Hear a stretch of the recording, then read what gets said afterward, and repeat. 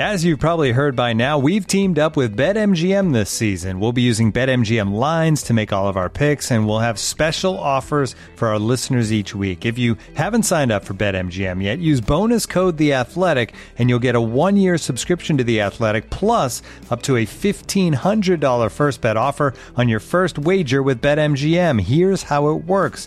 Download the BetMGM app and sign up using bonus code The Athletic. Make your first deposit of at least $10. Place your first bet on any game and claim your voucher for a 1-year subscription to The Athletic.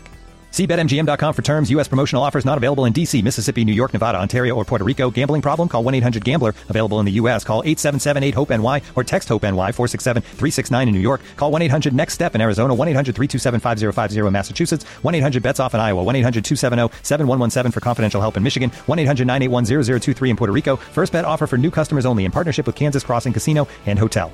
Don't forget, if you haven't signed up for BetMGM yet, use bonus code The Athletic, and you'll get a 1-year subscription to The Athletic, plus up to a $1,500 first bet offer on your first wager.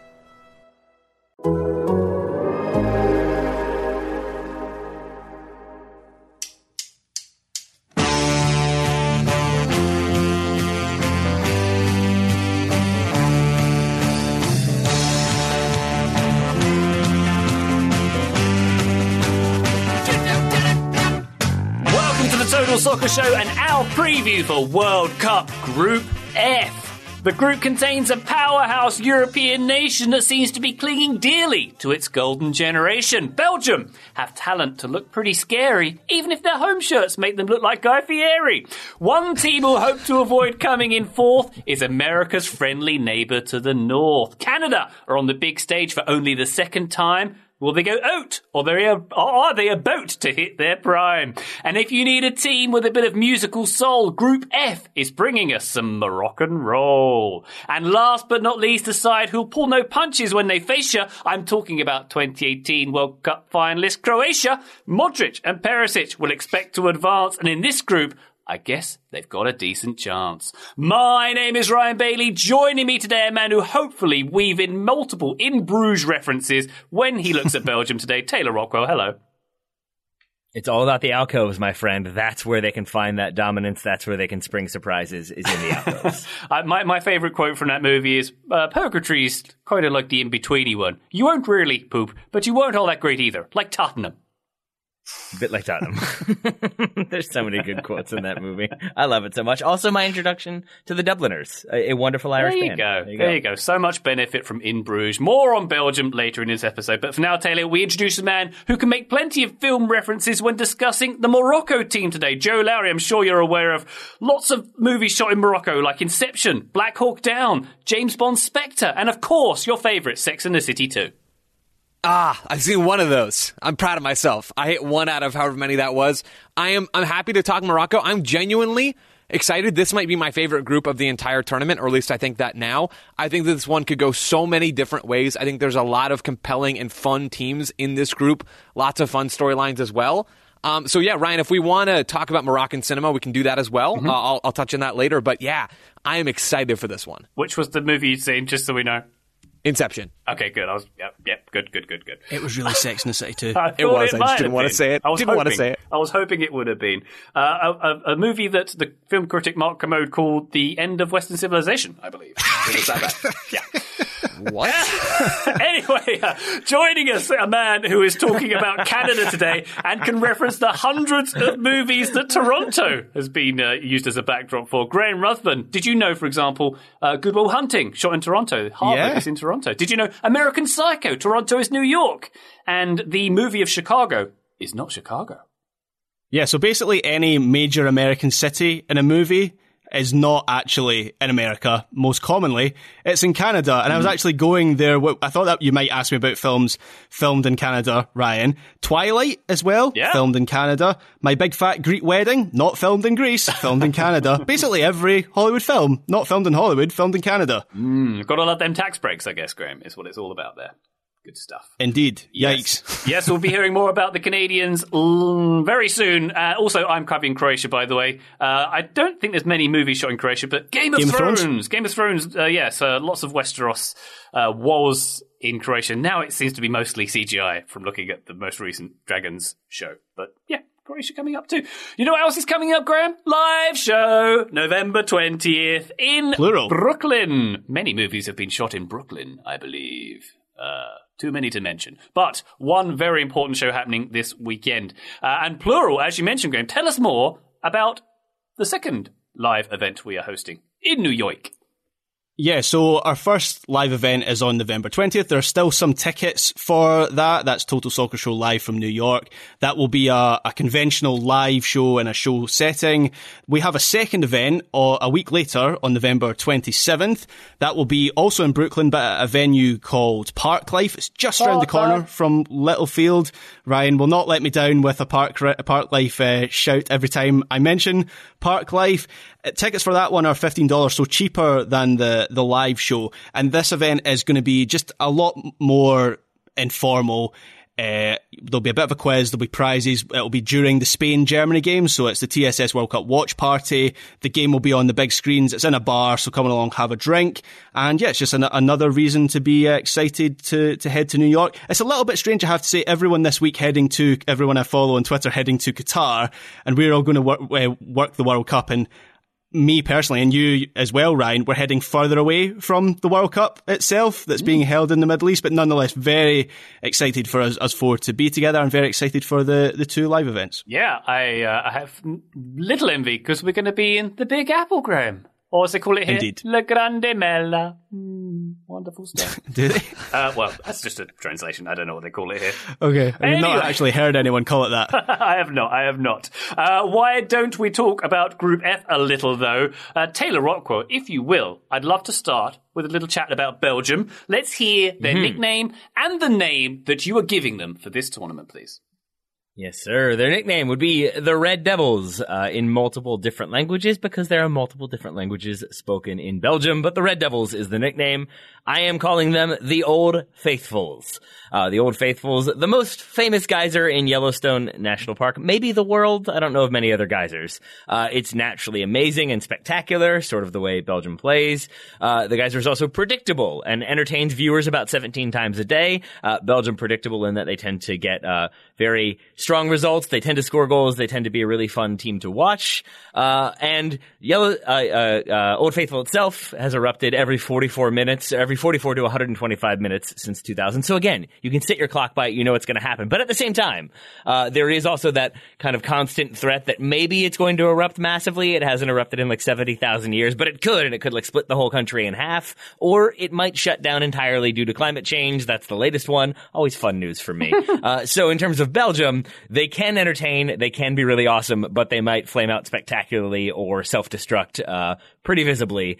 So I think Old Faithful is what I'm going with for that. That's interesting, Taylor. You've named them after a site of outstanding natural beauty. When we look at the kits that Belgium are wearing in this tournament, easily the worst international kits I've ever seen, with the flames on the sleeves, as if they were going bowling with Guy Fieri. They're the Red Devils, man. They're nothing if not on brand. And if they are sponsored by Flavortown, and you do get Guy Fieri's visage on the front, would that make you like them more? I feel like this is just you like taking a stand because you've been pro Chili's and you've been pro Hard Rock. I guess Guy Fieri is where you draw the line. Okay, sorry. This is where I draw the line.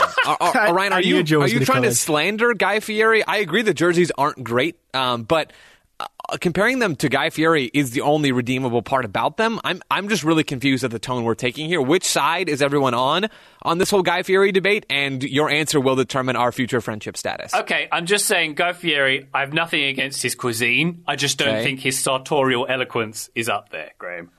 Joe, sorry. Don't try to fancy it up. I don't think people should dress like he dresses. Okay, there you go. Fine, Also, that's an acceptable answer. Graham, your turn.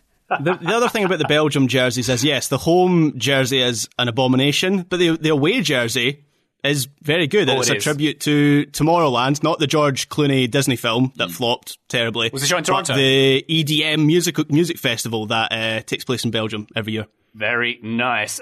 Graham, tell us about Oh, I am pro Guy Fieri. Thank you, Taylor. I was about to re-interrupt Ryan. Ryan. Pro Guy Fieri for charity. Also pro these jerseys. I think you all are just being a little bit stuck in your ways. You just want traditional. Why don't you just go buy the U.S. home shirt, huh? I like the flames on the sleeves. I like the flames on the socks that match. You two are just old men who don't like change there in your faces. Generally, I'm just not in favour of anything that makes me look like a Hot Wheels car. That's it. Taylor, I liked your pronunciation of Guy Fieri there. It was very Italian. Fieri. Which I believe means proud. Mm-hmm. Very nice. It's also not his real name, just FYI. Fun fact. He's not a real guy, you mean? Yeah, no, he's not a real guy. He's not a real guy. It's all a hoax. Wow. He's a robot. You learn something new every day. Every day's a school day. And Graham, on that note, tell us about Canada and their nickname you are assigning them. So officially, Canada, their national team goes by the nickname of Les Rouges, which obviously means the Reds, but also the Maple Leafs and the Canucks. I thought they were hockey teams, but there you go. Those are nicknames for the football team as well. My Total Soccer Show nickname for Canada is 2015-16 Leicester City. So, as I will detail later, there are similarities between how Leicester played when they won the Premier League title and how this Canadian team plays. I am not saying Canada are going to win the World Cup, but just qualifying for this tournament is sort of a Leicester City-esque story, given where they've come from in recent years. And if Canada do go on a run, which I don't think is beyond the realms of possibility, there will be a party to rival anything at Jamie Vardy's house in 2016. Guy Ramsey Ferry. Yeah. I did not know that, Joe. You have blown my mind. Wait, so his second name, his surname isn't even Fieri? He's added it's that Ferry. flourish. He changed it, like Stephen Colbert style almost. Yeah. Wow. Cool. Wow. There we go. Guy Ferry. Ryan said, it's cool. Definitely, it's... I mean, it's still a fine name. It's just like, I get why he did that. Because it's sort of like American cuisine from Guy Fieri versus Guy Fieri. Now I'm like, ooh, we're going to Flavortown. We're adding jalapeno, I don't know, Dorito dust to our fried shrimp. Let's make this happen. But Ryan, you know this is a very British reference, so I'll keep it short, but you know the dancer on Strictly Come Dancing called Anton Dubek? His real name is Tony Beak. So he decided to put a flourish on his name as well. Similar sort of vibes to Guy Fieri. Yeah, very much so.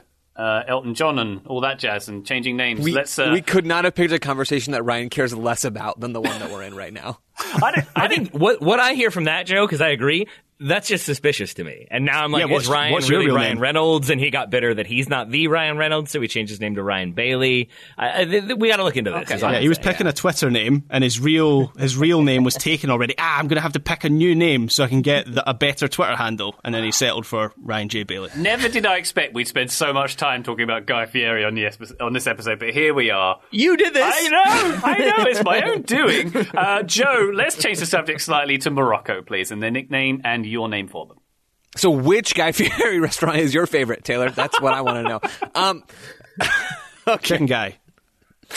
Oh, I'm really losing it here. All right, Morocco's nickname, Ryan, I'll help you out here. Thanks. Is the Atlas Lions. That's the only thing that can pull me back in because that nickname is so sick. The Atlas Lions is hands down the best nickname that we have talked about so far in our previews. Maybe there's a better one coming later this week. I don't know. I haven't done my prep yet. But I love the Atlas Lions. So the Lions part comes from the fact that lions are native to North Africa and Atlas Mountains are in Morocco. So hence the Atlas Lions. We smushed it together, and that's where that comes from. My TSS nickname for this team is the Power Struggle, which I tried to get on the same dramatic, cool level as the Atlas Lions. There's been a fight over a couple of key players in this Moroccan team for more than a year now. And it certainly seems like the players won, and we'll talk about that later. And now they're going to try to help their country make a run at this tournament. The power struggle, I think, has already happened. Now we'll see if the right decisions were made and if it pays off for Morocco. Joe, just in case you needed to know, Guy Fieri does indeed have a Moroccan meatballs recipe. Really? It's got a 3.6 out of 5 review, so not great, but I think it gets the job done. In a pinch if you need it Moroccan would be 2.6 if he was Guy Fieri. That's what I'm saying. Oh, this is the best I am losing control of this episode very quickly. I'm going to turn my attention to Croatia, who are known as... think you have control? Don't bank quote at me. That's my move. Come on. Croatia are the Vetrini, the Blazers, or the Kokasti, the checkered ones. So those are their official or more commonly used nicknames. The nickname I'm assigning to Croatia is the Bat Above the Averagers. The bat above the averagers. My reasoning being that Croatia is a nation of just 3.8 million people. Scotland has 5.5 million people. Just saying. By my reckoning, Croatia are the smallest European nation by population of any qualified team. And you have to bear in mind that most of the players who are on this team have lived through the Croatian War of Independence, so not ideal circumstances for the grounding of sporting triumph as well. And of course, this team was World Cup finalists the last time around. In the most recent Nations League, they've beaten France and Denmark to top League A Group 1 or League 1 Group A, whatever it is in the Nations League. So the bat above the averages for Croatia. I think they're going to punch above their weight at this one too. How deep they will go, we'll find out later. Let's go, though, to the story of each team in Group F. Taylor, if you will furnish us a Guy Fieri-free précis of Belgium up to this tournament. Yes, I shall do my best. No, I'm not going to fit in any Guy Fieri here, I promise. But I will say this is one of those times where the World Cup being in the winter makes them a more confusing team. Because if we were recording this after they had secured qualification, I would be saying that they are a favorite and looking great in qualification from Group E. 6 wins, 2 draws, 0 losses, 25 goals for, 6 against. They drew games at Wales and at the Czech Republic. They beat Estonia and Belarus both times, but they qualified very comfortably. Less successful in the Nations League, which would have, I believe, taken place after the World Cup. But since we have that change of schedule, they've now played those games. Second in their group on 10 points behind the Netherlands, who have 16. But 3 wins, 1 draw, 2 losses. So it shows you that against maybe slightly deeper teams with slightly more talent, they can struggle. And against teams that will sit deep and defend, they might struggle. And more worryingly, I would say, is that they only had 11 goals for and 8 against. So fewer goals scored and more conceded in fewer games than in World Cup qualifying. Admittedly, against the Dutch, who are quite good, and I think would be one of my favorites to win the tournament. But when you're looking at this Belgium team, there should be that talent there. There is that talent there, and so you want that, like, predictability in the way that they are performing and the results they are getting, and that's not quite been there of late. I still think they're a very good team. I still think they make it out of this group, but it's that sort of up and down form combined with the kind of issues with key players like Lukaku coming back, hasn't played a ton of games. Eden Hazard hasn't played a ton of games. So how kind of motivated, fit, ready to go are they? So there is about this Belgium team a predictability, which makes them the Old Faithfuls, but at the same time, they can be slightly unpredictable, which is what I would say whenever you have a thing that naturally erupts into the air. Oh, yeah, very nice. Graham, let's learn a little about Canada's story. Peter Patter, get at her. So I'm not going to attempt to do any Canadian accent because I sometimes struggle with differentiating between like a Minnesota accent and a Canadian accent. Is there a bit of overlap actually there? Am I fair in saying that? I feel like there is. I'm also not from the Midwest and would probably get made fun of by people I do know that are from the Midwest, but there's got to be some similarities. Yeah. I feel like there is, but I'm not going to try it anyway. So their story for this World Cup is one of the best. And you could strongly argue that in terms of the hashtag narrative, Canada are the team of this World Cup. So they've only ever appeared at one Men's World Cup before, and that was all the way back in 1986. So there is an entire generation, maybe even 2 generations, of Canadian soccer fans who haven't seen their country at a Men's World Cup.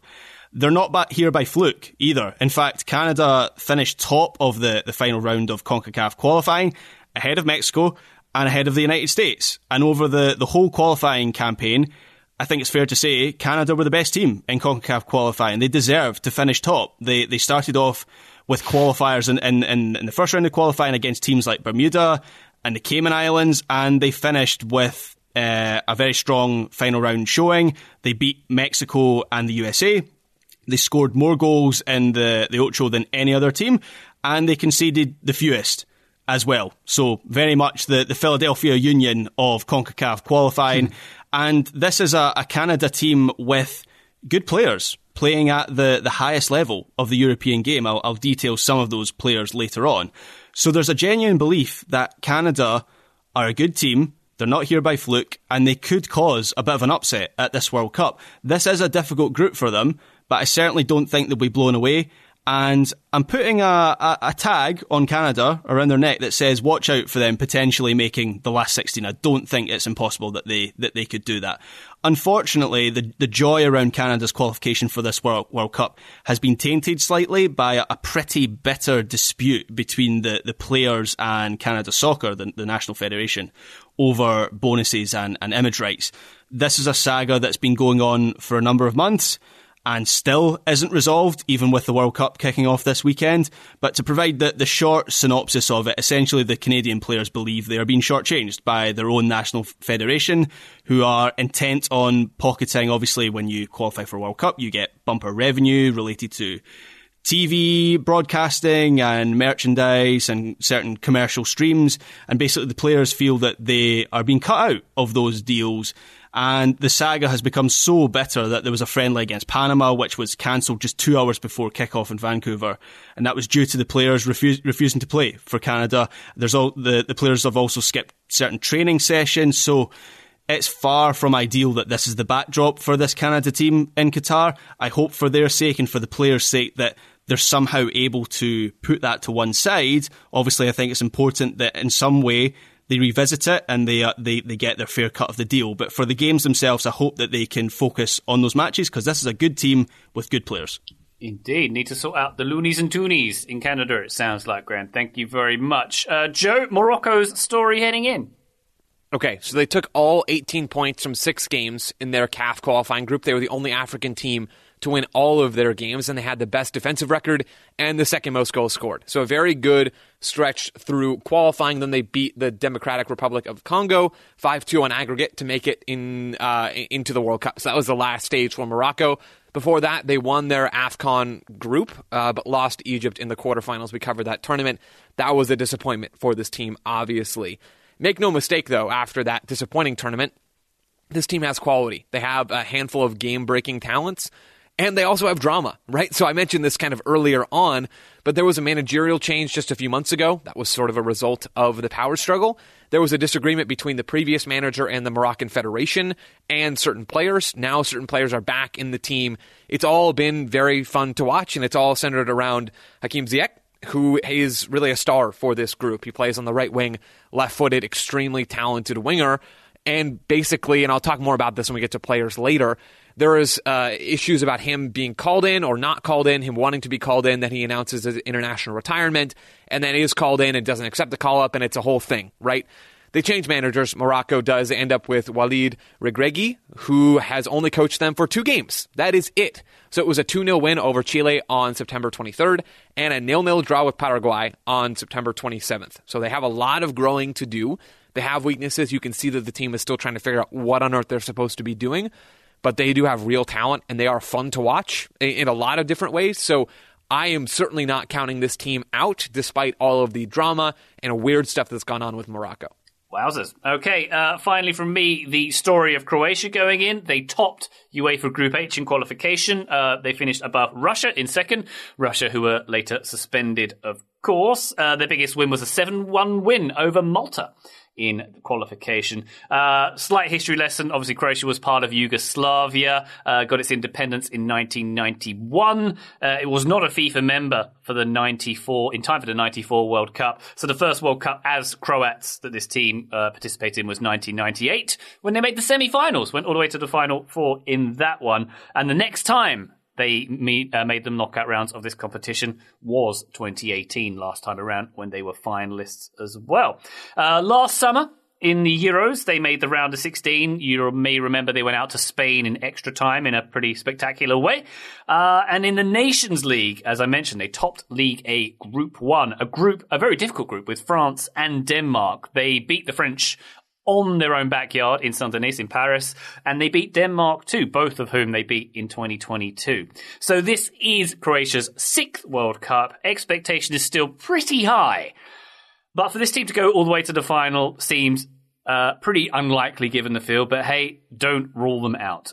We'll come to that and much more after we take this quick break, and we're going to come back and talk about managers, about tactics, and all that jazz. Stick with us. This episode is brought to you by Michelob Ultra, the official beer sponsor of the NBA. Want to get closer to the game than ever before? Michelob Ultra Courtside is giving fans the chance to win exclusive NBA prizes and experiences like official gear, courtside seats to an NBA game, and more. Head over to MichelobUltra.com/courtside to learn more. Looking for an assist with your credit card but can't get a hold of anyone? Well, luckily, with 24/7 US-based live customer service from Discover, everyone has the option to talk to a real person anytime, day or night.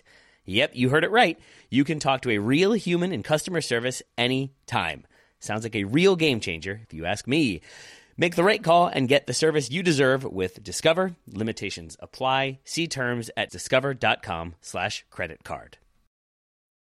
Total Soccer Show, welcome back to our Group F preview. Taylor Rockwell, if you will, talk us a little through Belgium, their manager, and how they roll out there on the field in their Guy Fieri suits.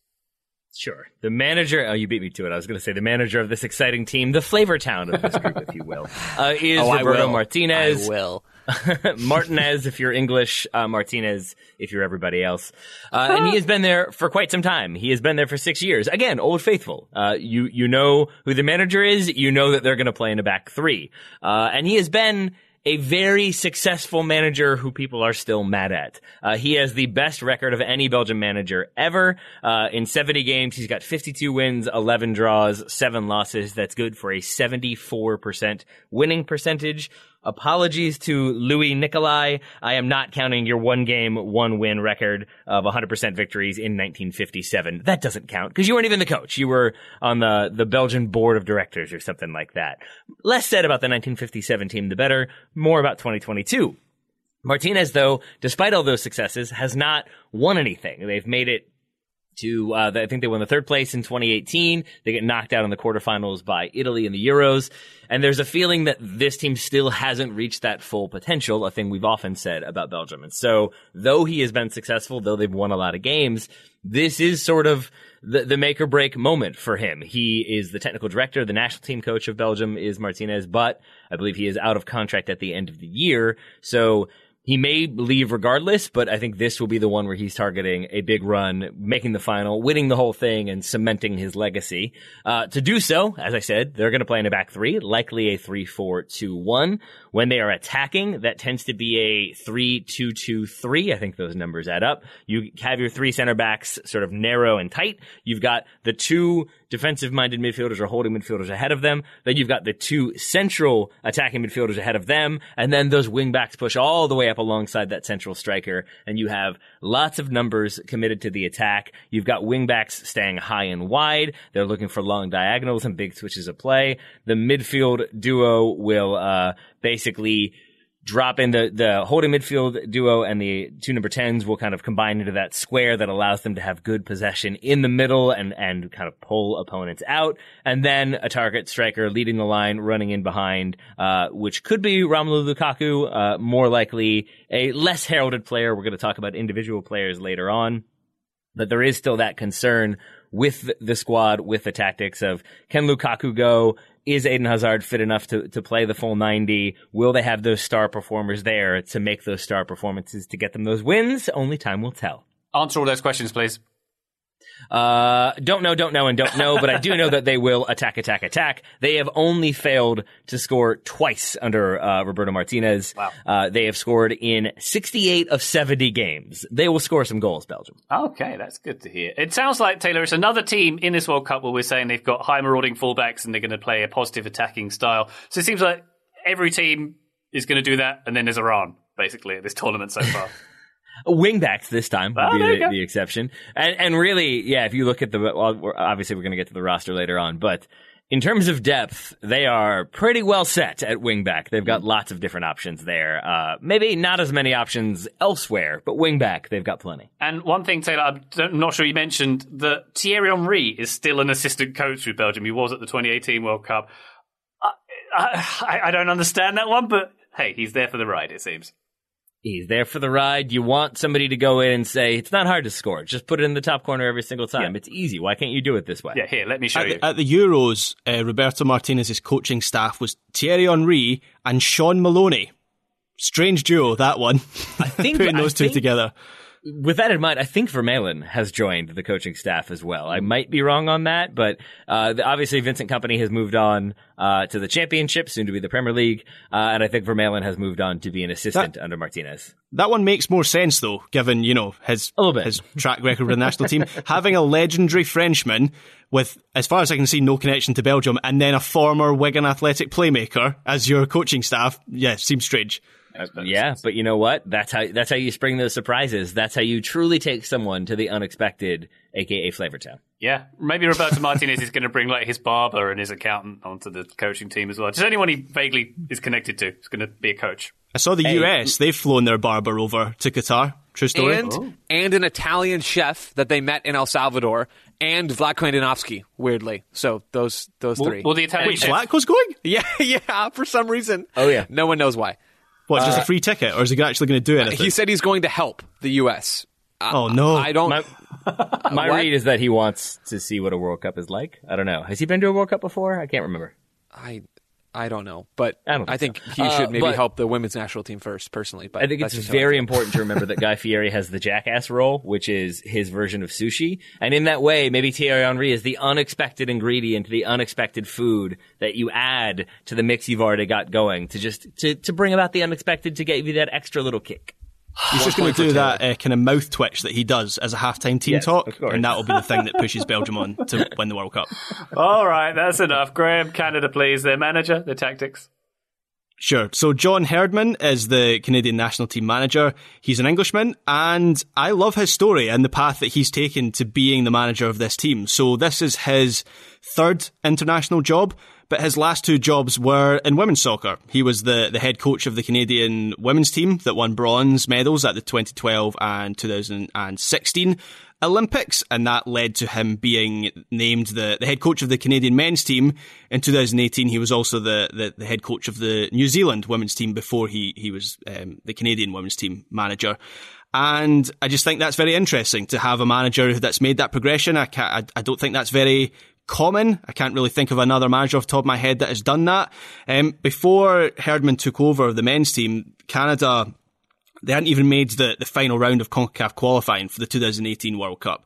And missing out on World Cups had become the norm for that team. That was expected. And nobody expected Canada to make it through CONCACAF qualifying for the 2022 World Cup. But Herdman came in and he immediately set about galvanising the group. He's a very good public speaker, Herdman.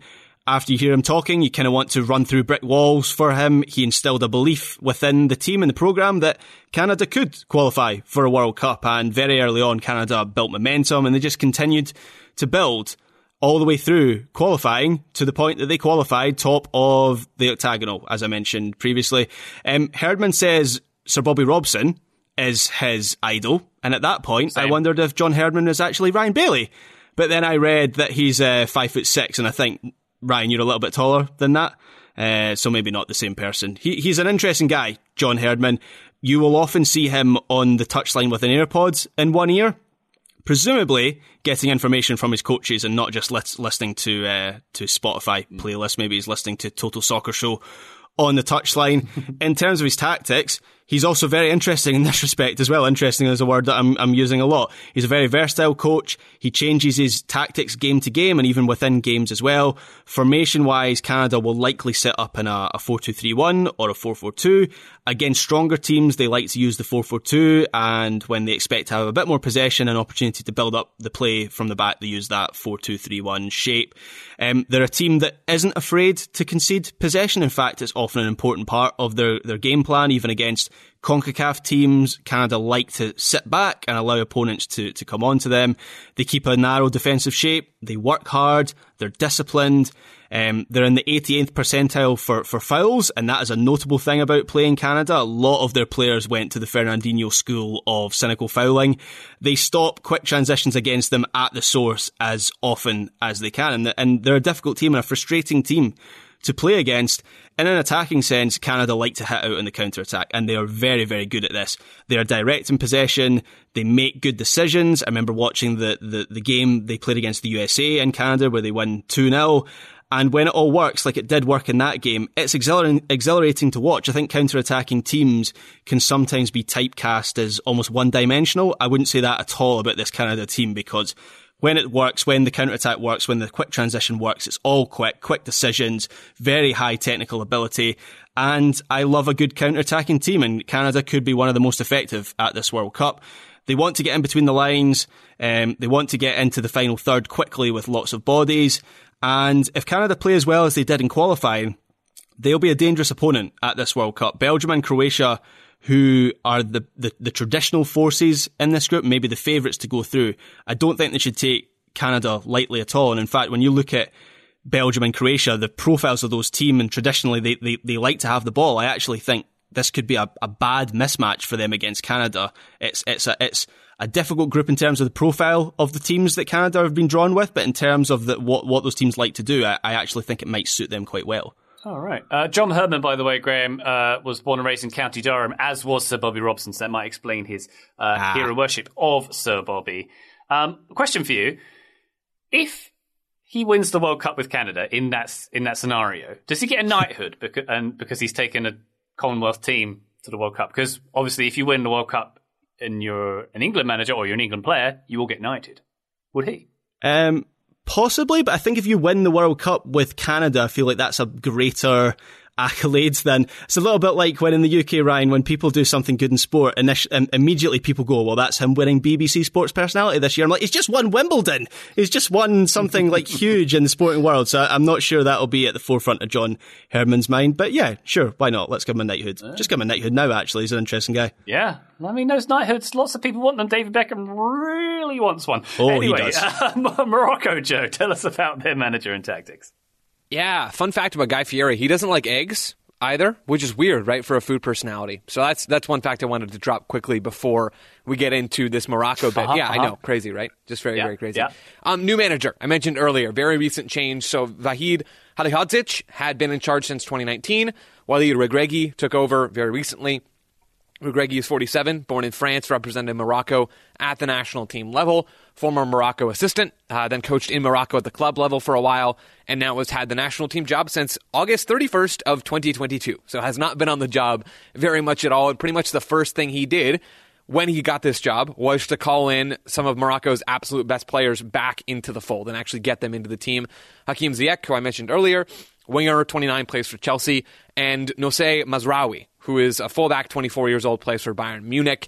Those players had been out of the team. So Ziyech was in the national team picture for a while, then was out of it for 15 months. As I mentioned earlier, he retired from international soccer in February. Halilhodžić had left him out of the squad for a poor attitude. This is a quote from Morocco's former manager. For the first time in my coaching career, I saw a national team player who doesn't want to train and claims to be injured. Although tests have shown he can play, I won't tolerate it. So that was sort of the center of this beef between Ziyech and Morocco, at least between the past coaching staff. Then was called in back for, it was a playoff, right, to get Morocco into the World Cup. Halilhodžić called Ziyech in. He said no. Mazraoui was also called in. He also said no after he had been out of the team as well. So again, to reiterate, these are two of Morocco's three best players that had not been in the team. Now they're back. So Regragui has sort of restored things, and I think that coaching change smoothed a lot of things over for those stars. So in terms of the tactics, we're seeing a system that really sets those players up to succeed. It's Achraf Hakimi on one side of the back line at right back. It's Mazraoui on the left side. Even though he's right-footed, he can still do the job over there.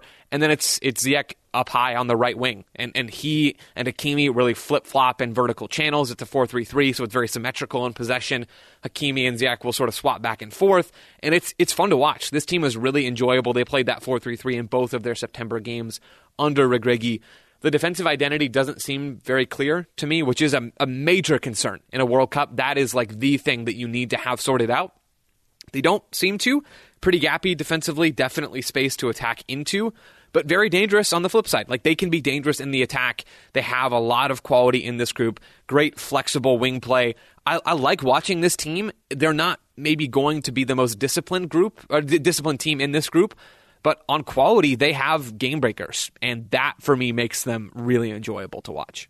Wonderful stuff. So it sounds like we've got some pretty entertaining teams in this group, very much including Croatia, whose manager is Zlatko Dalic, of course, who was a defensive midfielder by trade during his playing career. He's also coached in Saudi Arabia and the UAE before becoming Croatia manager, so familiar with the region as well. Now, interestingly, Zlatko's given a quote which pretty much lays out his philosophy for this team. He says, when you have a midfield like ours, you have to strive to move the ball and create your chances through possession. We must play out of the back, and when the midfielders don't have to drop deep to get the ball, we are more dangerous. We'll press when possible, and when not, we'll defend in a block. That quote I got from The Guardian from Zlatko, explaining what he does with this team, which is usually set up in a 4-3-3, sometimes a 4-2-3-1, but mostly a 4-3-3, to make the most of that midfield unit. This team is all about the midfield trio of Luka Modric, Marcelo Brozovic, and Mateo Kovacic, who have more than 300 combined caps between them. Wowzers. They like to control play. They like to press very high. They like a high tempo, very direct style of play. So rounding out this group with another team who promise at least to be pretty exciting to watch on paper. And we'll get much more into the kind of players who are going to do that and much more after this quick break. When we come back, rosters and very specific predictions. Back shortly. Looking for an assist with your credit card, but can't get a hold of anyone? Luckily, with 24/7 U.S.-based live customer service from Discover, everyone has the option to talk to a real person anytime, day or night. Yep, you heard that right. You can talk to a real human in customer service at any time. Sounds like a real game changer if you ask us. Make the right call and get the service you deserve with Discover. Limitations apply. See terms at discover.com/creditcard. And now, two pigeons bemoaning the fact you can stream DirecTV satellite-free. You see this? A family watching baseball on DirecTV with no satellite dish in sight. Let's heckle them. You call that changing the channel? Choke up on the remote, buddy. I hope getting all these games on DirecTV makes up for your mother not pre-chewing your sunflower seeds. DirecTV has the most MLB games. Visit DirecTV.com. Claim based on total games offered on national and regional sports networks with choice package or higher. Availability of RSNs varies by zip code and package. High-speed internet service required. Terms and restrictions apply. Hey folks, this is Taylor from the Total Soccer Show, reminding you that we are inching ever closer to the start of the summer transfer window, which means there are teams that will buy and sell their players early, there are teams that will leave that business very late, and there are teams that will operate in between. But no matter what, it's going to be a chaotic situation. There's going to be offers coming through willy-nilly. There's going to be transactions to be tracked and processed and make sure that enough money is there. There's going to be probably angry clubs calling to complain. There are many things to deal with, and unfortunately for those clubs, there is no sort of business tool that makes things easier, makes transactions simpler, gets the business done efficiently and effectively. But for the small businesses around the globe, there is such a service, Shopify. Shopify is the global commerce platform that helps you sell at every stage of your business, from the launch your online shop stage to the first real-life store stage, all the way to the did we just hit 1 million orders stage. Shopify is there to help you grow.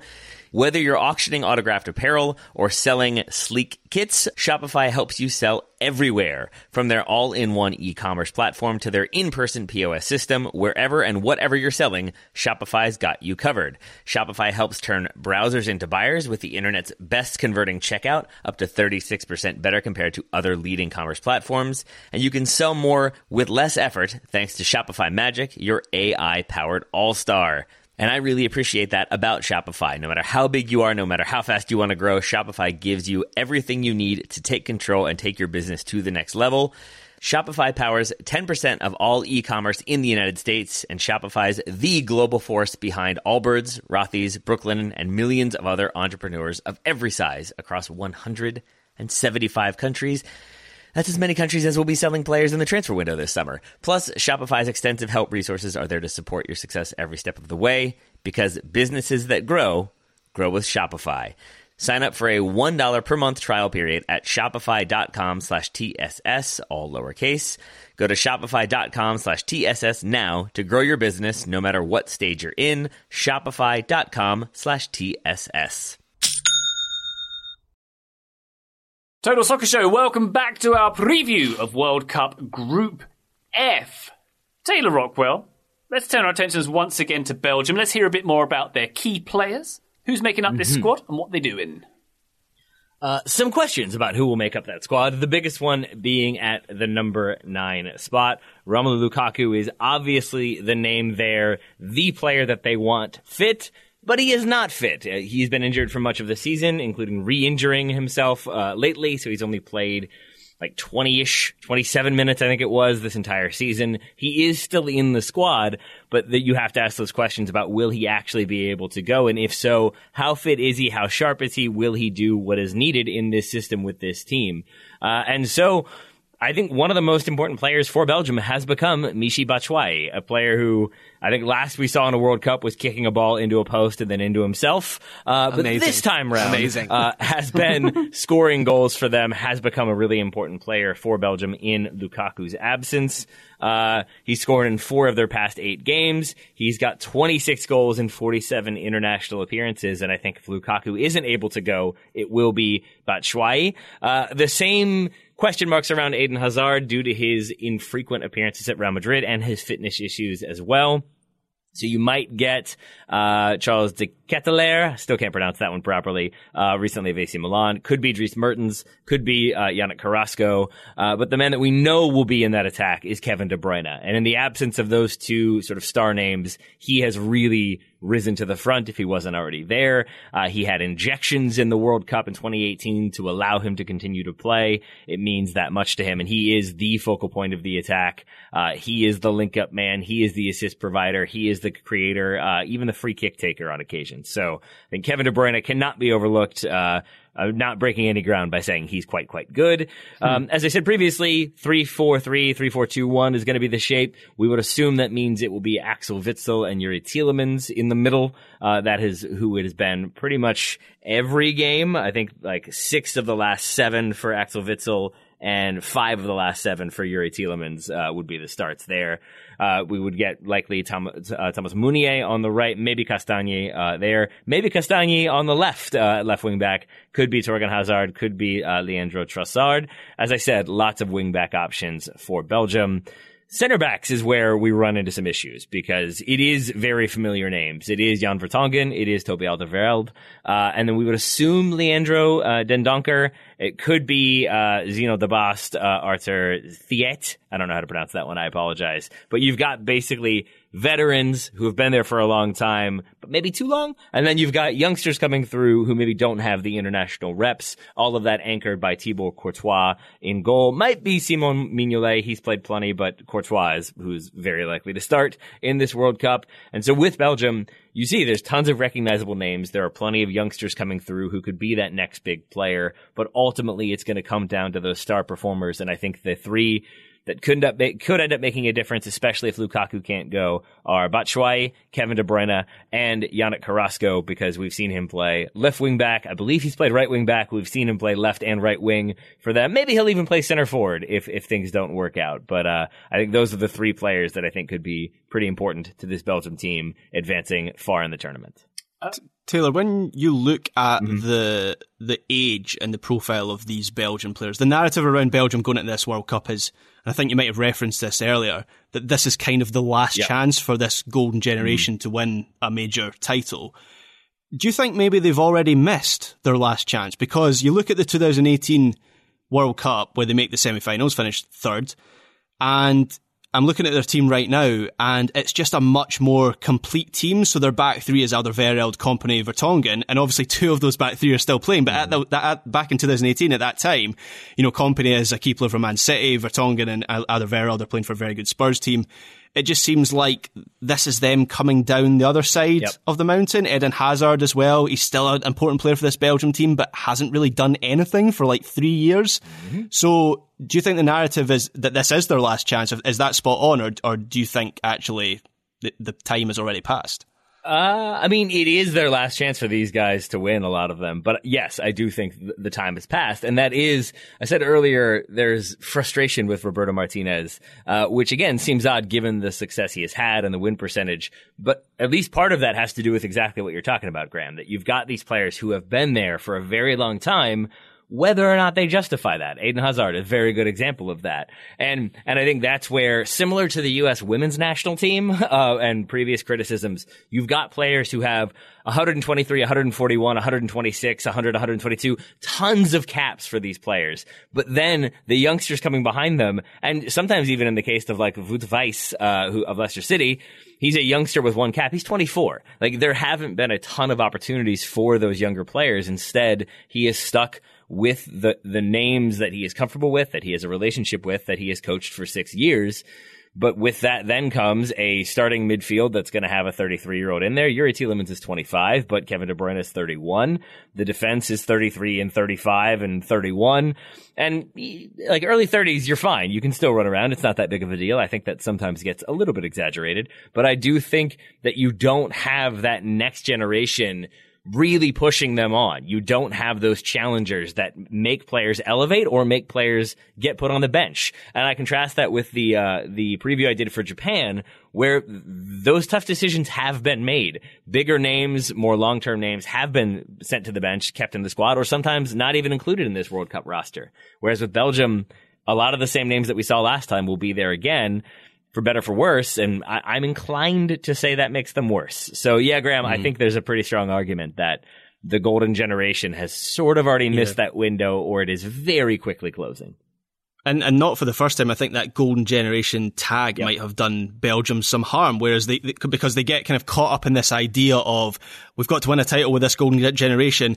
If they're not caught up in that, maybe Eden Hazard isn't in this squad entirely. Maybe there's De Ketelaere is coming into that team, but because they've got this idea of this team needs to win something big, they kind of eke it out a little bit too long rather than just managing the group of players as they should and bringing in like new players every so often to keep it fresh and replenished. Yeah, and there's a narrative there as well that, like historically, I talk about this a lot because I think it's really fascinating, that historically the locker room used to be divided between, I think it was Dutch speakers and Flemish speakers, or it might have been Flemish and French. But either way, you had this clear divide. But the more players from disparate backgrounds, the more immigrant players you had in the national team, those divides broke apart. So for a while, there was this feeling that it's actually like an unshackled Belgium team that aren't beholden to history and can kind of come together to form this collective good that can play the best soccer it's ever played. And now that has sort of evolved into maybe they've played together so long and had so many tournaments together that they haven't won that it's now gone the opposite way. And there's this pressure, there's this feeling of, oh no, here we go again. And if you've played for a team that has coughed away a lead multiple times, if you are up 2-0 and then the other team scores, are you bringing that baggage? Are you worried about, oh no, last time this happened, they scored 2 more goals. Is that going to happen again? There is this concern that maybe some of these players have been there so long, they've seen things go wrong so many times, that maybe they're slightly, if not comfortable, more accustomed to it happening or more paranoid about it happening. Either way, there is a fear that, again, the longevity of this team might be more of a problem than it is a help. Graham, tell us a bit about the Canadian team. Is this a golden generation? Perhaps, yes. I'm not going to break any new ground with my first pick for a Canadian key player. Alphonso Davies. So he's one of the best players in his position. He's a 4 times Bundesliga champion. He's a Champions League winner. Yeah, he's fine. When he's fit, he's fine. when he's fit, he's one of the first names on the Bayern Munich team sheet. And that is the key point about Alphonso Davies. Fitness. He has missed a lot of games over the last year or so due to injury. Canada had to learn how to cope without Davies in qualifying because he played only 7 of the final 14 qualifiers, and he picked up an injury just a couple of weeks ago, which initially looked like it might be a problem for him at the World Cup. Since then, Bayern Munich have come out with a statement and said it's not going to be a problem. He's included in the Canada squad, and hopefully he'll be okay. But that is something to note about Davies, is his pretty patchy injury track record. The other thing to note about Davies is that he generally plays a different position for Canada than he does for Bayern Munich. So for Bayern Munich, he is a flying fullback. He's all about getting forward at pace and direct running and bursting to the byline and cutting it back. And for Canada, he has played in a more advanced position where he has freedom to create. Yes, of course, there's a lot of overlap between this role and the one he plays for Bayern Munich. But Canada look to Davies to make things happen a little bit more. And I liken it it's not the perfect comparison, but I liken it to how David Alaba has a broader role for Austria than he does at club level. Obviously, because they look to him as someone that's playing at the highest level. They think he can have a greater influence on the wider team, and Canada do similar with Davis. Another player operating at a high level in Europe in this Canada team is Jonathan David. So he finished as the second top scorer in CONCACAF qualifying, behind another Canadian striker also playing in Europe, Kyle Larin. And to understate it, David is very highly rated in European football. It feels like maybe after this World Cup he could be one of the players in January that gets a big move. There was some chat about him in the summer.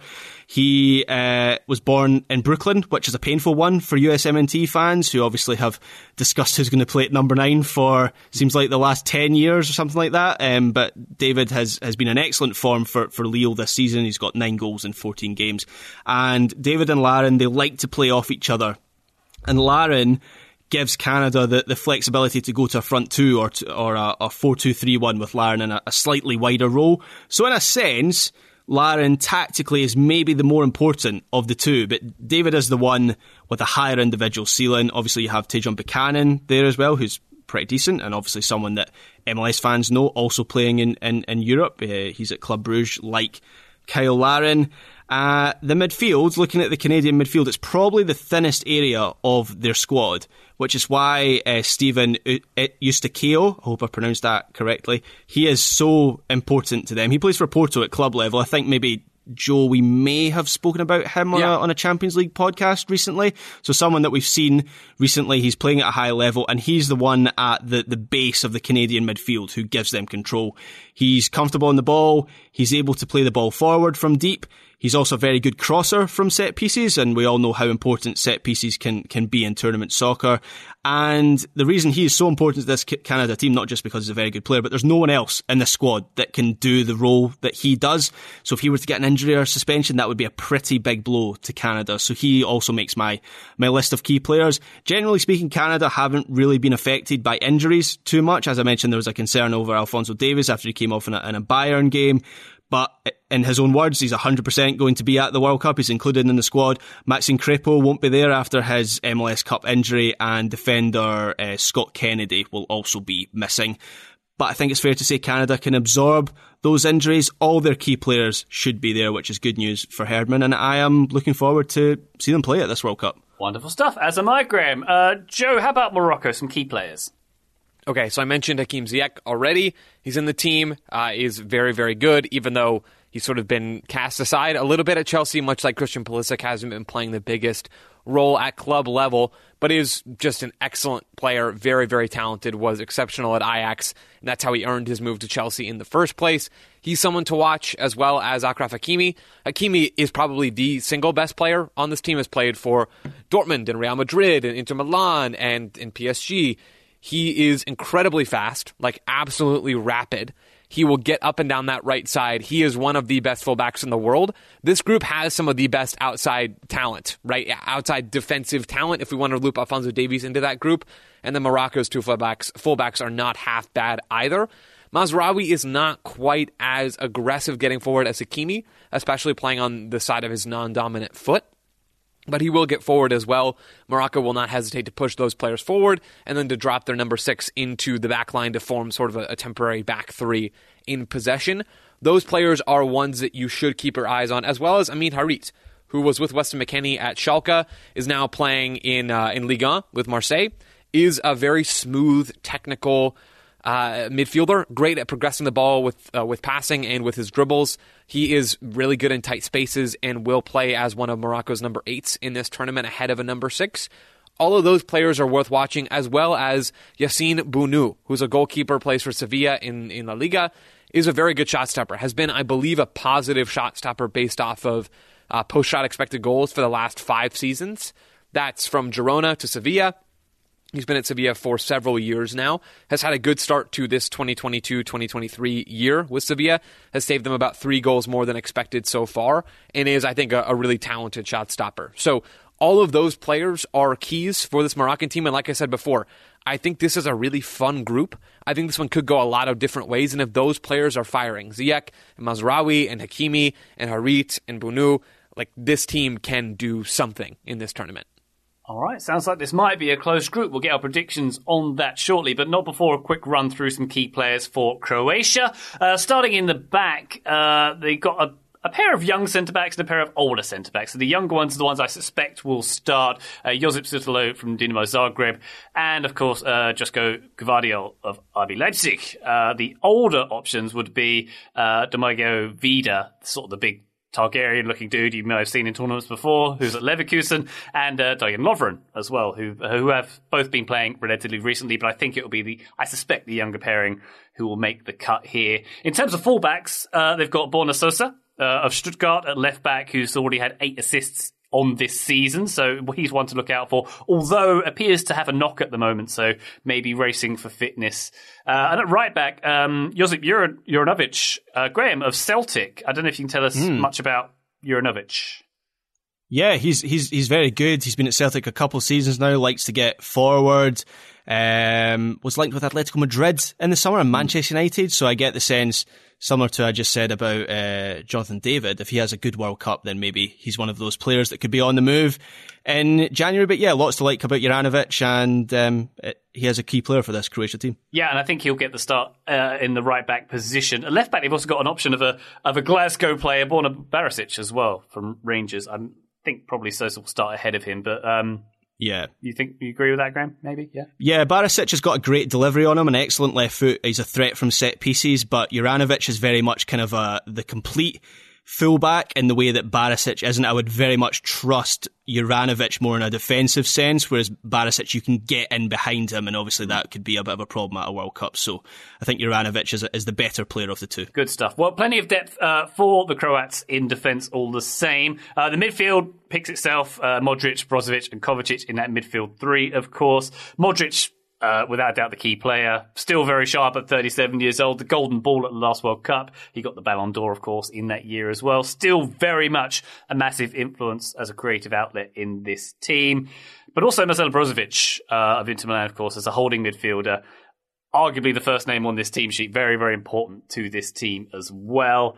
And then you have Vlasic and Perisic on the left and right side of a centre forward. A lot of this team, I would say, picks itself. Maybe one area of contention is those centre-back roles and the centre forward. Mare Mandzukic is no longer in service to this team, unfortunately. So they're looking at either Marco Livaja of Hajduk Split, playing his soccer domestically, or Ante Budimir of Osasuna. So I'm not sure which one of those will start, but they've got a couple of options there. But most of they'll get a lot of support from Vlasic and Perisic. Nikola Vlasic of Torino, of course, on the right, and Perisic probably on the left-hand side of the number 9. So plenty of creative and attacking outlets there. It's a pretty different squad to the Croatia squad of 2018. Up to half this team might be different. No Ante Rebic in this team. He hasn't been in the squad since Euro 2020. Not played a lot in Serie A in that time, of course. And Ivan Rakitic has gone retired from international soccer as well. So a pretty strong Croatia team. Why don't we get to very specific predictions, though? Taylor, let's circle back to Belgium.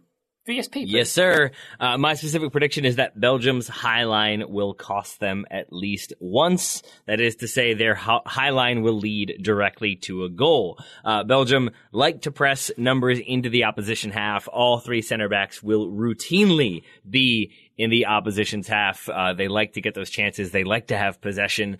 But that oftentimes requires at least one speedy center back, if not a couple. And when we're looking at Vertonghen, Alderweireld, and then Donker, there's not a ton of speed. They have the speed of an inanimate object. Ryan, there's your In Bruges reference, which means Ralph Fiennes might smash them at any given moment.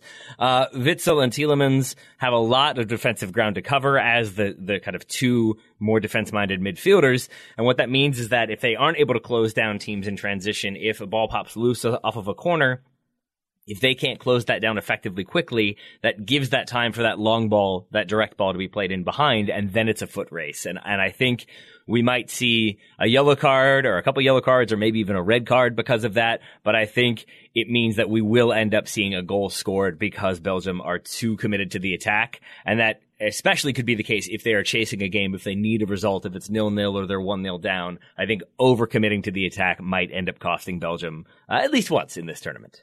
I like it. And perhaps several other teams in this group, by the sound of things, Seems as that way. well. Seems that way. Yes. And I should add, I am like, I think my preview has given this away, like somewhat down on Belgium. And I didn't expect to be there, but I think, Graham, I'm really glad you asked me those questions because I think I hadn't fully explored that, but I think that's what it is. It's a team that there's so much talent there. There's so many names. There's so much quality. At the same time, it's names that we've seen for a while that are maybe a little bit long in the tooth, that maybe don't have the parts around them or that next level to push them on. So I think they will be fine. I wouldn't be surprised if they make a run. Strangely, I wouldn't be surprised if they struggle to score goals and don't have that success level of the tournament. I think they're really capable of either thing, which maybe makes them less like Old Faithful, other than, again, there's like a dramatic explosion at various points. And that could be good or bad, I guess, depending on your perspective. Good stuff. Graham, your VSP for Canada, please.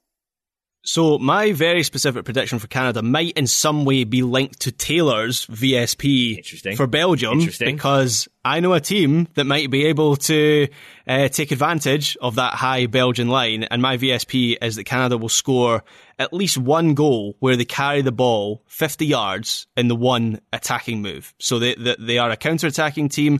There are a few counter-attacking teams at this World Cup, but Canada like to come from very deep, and they have players who can go a long way up the pitch in a matter of seconds. And so I think Canada will score a very counter-attacking goal at some point during this tournament, and it could well be against Belgium with their dodgy high line. I also predict that Canadian fans will be rightly unhappy that they are the only team at this World Cup not to get a new shirt for this tournament. And I know listeners know I'm not joking when I say if that was my country, I'd be absolutely fuming, especially if I'd had to wait since 1986 to get to a World Cup and Nike didn't produce a new set of jerseys for that tournament. But looking at Belgium's home kit, maybe actually it's a blessing in disguise. Wow, that's a good fact, Graham. Get it together, America Junior. Come on. New kit, please. Come on. Wow. Joe, Morocco's VSP. Okay, I'm the going to views and steer us away opinions from of Ryan America Bailey Junior. do not necessarily represent those of the Total Soccer Show. Thank you, Fire We Truck. should record that and slap it in at random times during shows, have a like when button. Ryan tries to claim Erling Haaland or Yunus Musa or whoever All other of them. players he's tried to claim as Americans. Yeah, that's when we put that in. Musiala claimed there's him one. the other day. There's one. Jay Rayner. Okay, my VSP from Morocco is that they'll have at least 4 goal contributions from their right side. Now, 4 goals could be all of the goals they score in this tournament, in this group stage, if they don't make it out, which I kind of don't think they will. But I think they're going to really burn teams down their right side, the opposing team's left. Ziyech and Hakimi on that side is so good. Like, that is an elite combination even on this World Cup stage. I think they will make life miserable for teams, and I think this group is actually a pretty decent matchup for Morocco in some ways. I think there'll be space for them to go and exploit, especially against Belgium and against Croatia, maybe a little less so against Canada. But I think they're going to have 4 goal contributions from their right side. I like it. Very good. I will round off this scenario with my VSP for Croatia. I believe they will make the round of 16 with exactly 4 points from the group, and they will go absolutely no further than the round of 16. I believe they're going to draw against Canada. I believe they will beat Morocco. I believe they will not get anything from the game with Belgium. They go absolutely no further than the round of 16 because the winner and runner-up of this group face the winner and runner-up from Group E, which is likely to be Spain or Germany, both of whom I believe would get past any of the contestants from Group F. So that's my prediction. Round of 16 and 4 points for Croatia. On that note, Taylor, who are you backing to get out of this group? I presume you feel Belgium will get out despite being a little down on them? Yeah, I think Belgium will still be strong enough to make it out. And yeah, I think Croatia have consistently proven they find a way to win. They find a way to play good soccer, especially when it comes to knockout competition. So I'll put Croatia in there as well. Okay. Graham, any movement there? Okay, so far on my predictions for this World Cup, I've gone with logic, I think. I'm Yes, going to Graham. go Yes. with my Here it heart is. or my gut on this one. I'm going to ignore my head. Shut up, head. Stay out of this. There's always a big country that crashes and burns at a World Cup.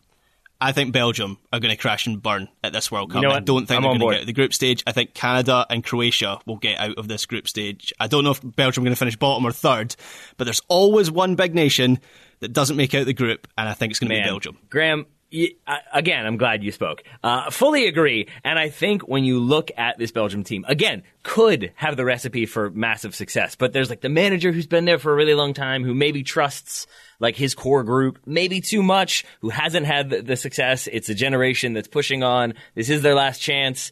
And it does feel like a team that could just sort of not quite ignite, not quite get going. Yep. And Canada, I think, could be that surprise team. I think they've got a lot of talent and that ability to play on the break. And I think for a team like Belgium, they're going to want possession. They're going to want to be on the ball. I could see Canada getting them. It's a good shot. All right, I'm going Croatia, Canada. I like Graham's thoughts.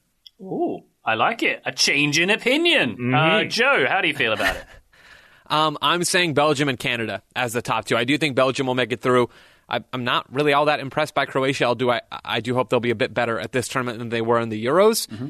I think Morocco will finish third, and I'm going to put Croatia fourth just for the heck of it. I'm going to say Belgium 1, Canada 2, getting out of this group. Well, now I don't know what to think about who's going to get out of this group. Can I just say that everyone's going to have a lovely time? Maybe? No. Okay. They won't. Probably not. That's probably impossible. 50% of them probably won't. You're right, Joe. On that note, thank you very much, listener, for joining us on this one. Did we get a prediction? Did we actually get your answer? I'm still going to say Belgium and Croatia. Okay. All right. Yeah. I think you don't allow Joe Lowry to sit on the fence. I'm not sure we can allow you to sit the fence. Thank you, Taylor, for catching that. Between Ryan's hatred for Guy Fieri and now this weaseling out of a prediction.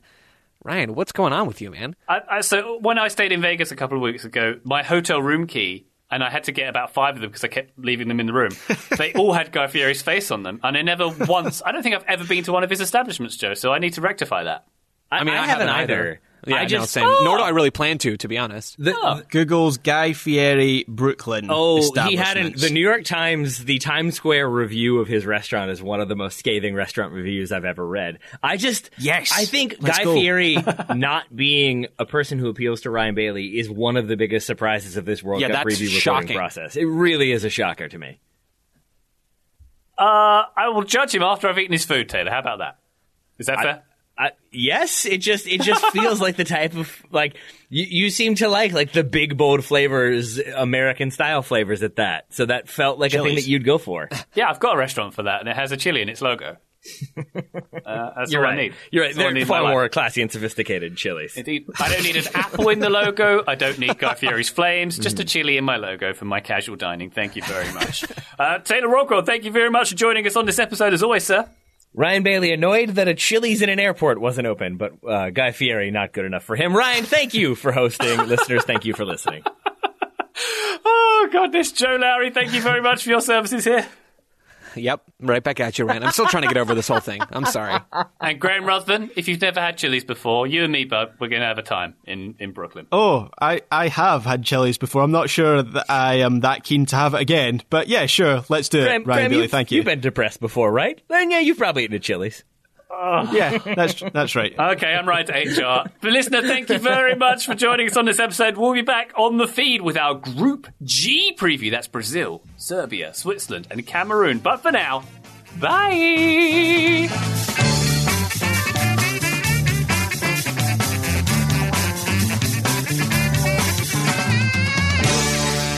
You gotta slice it.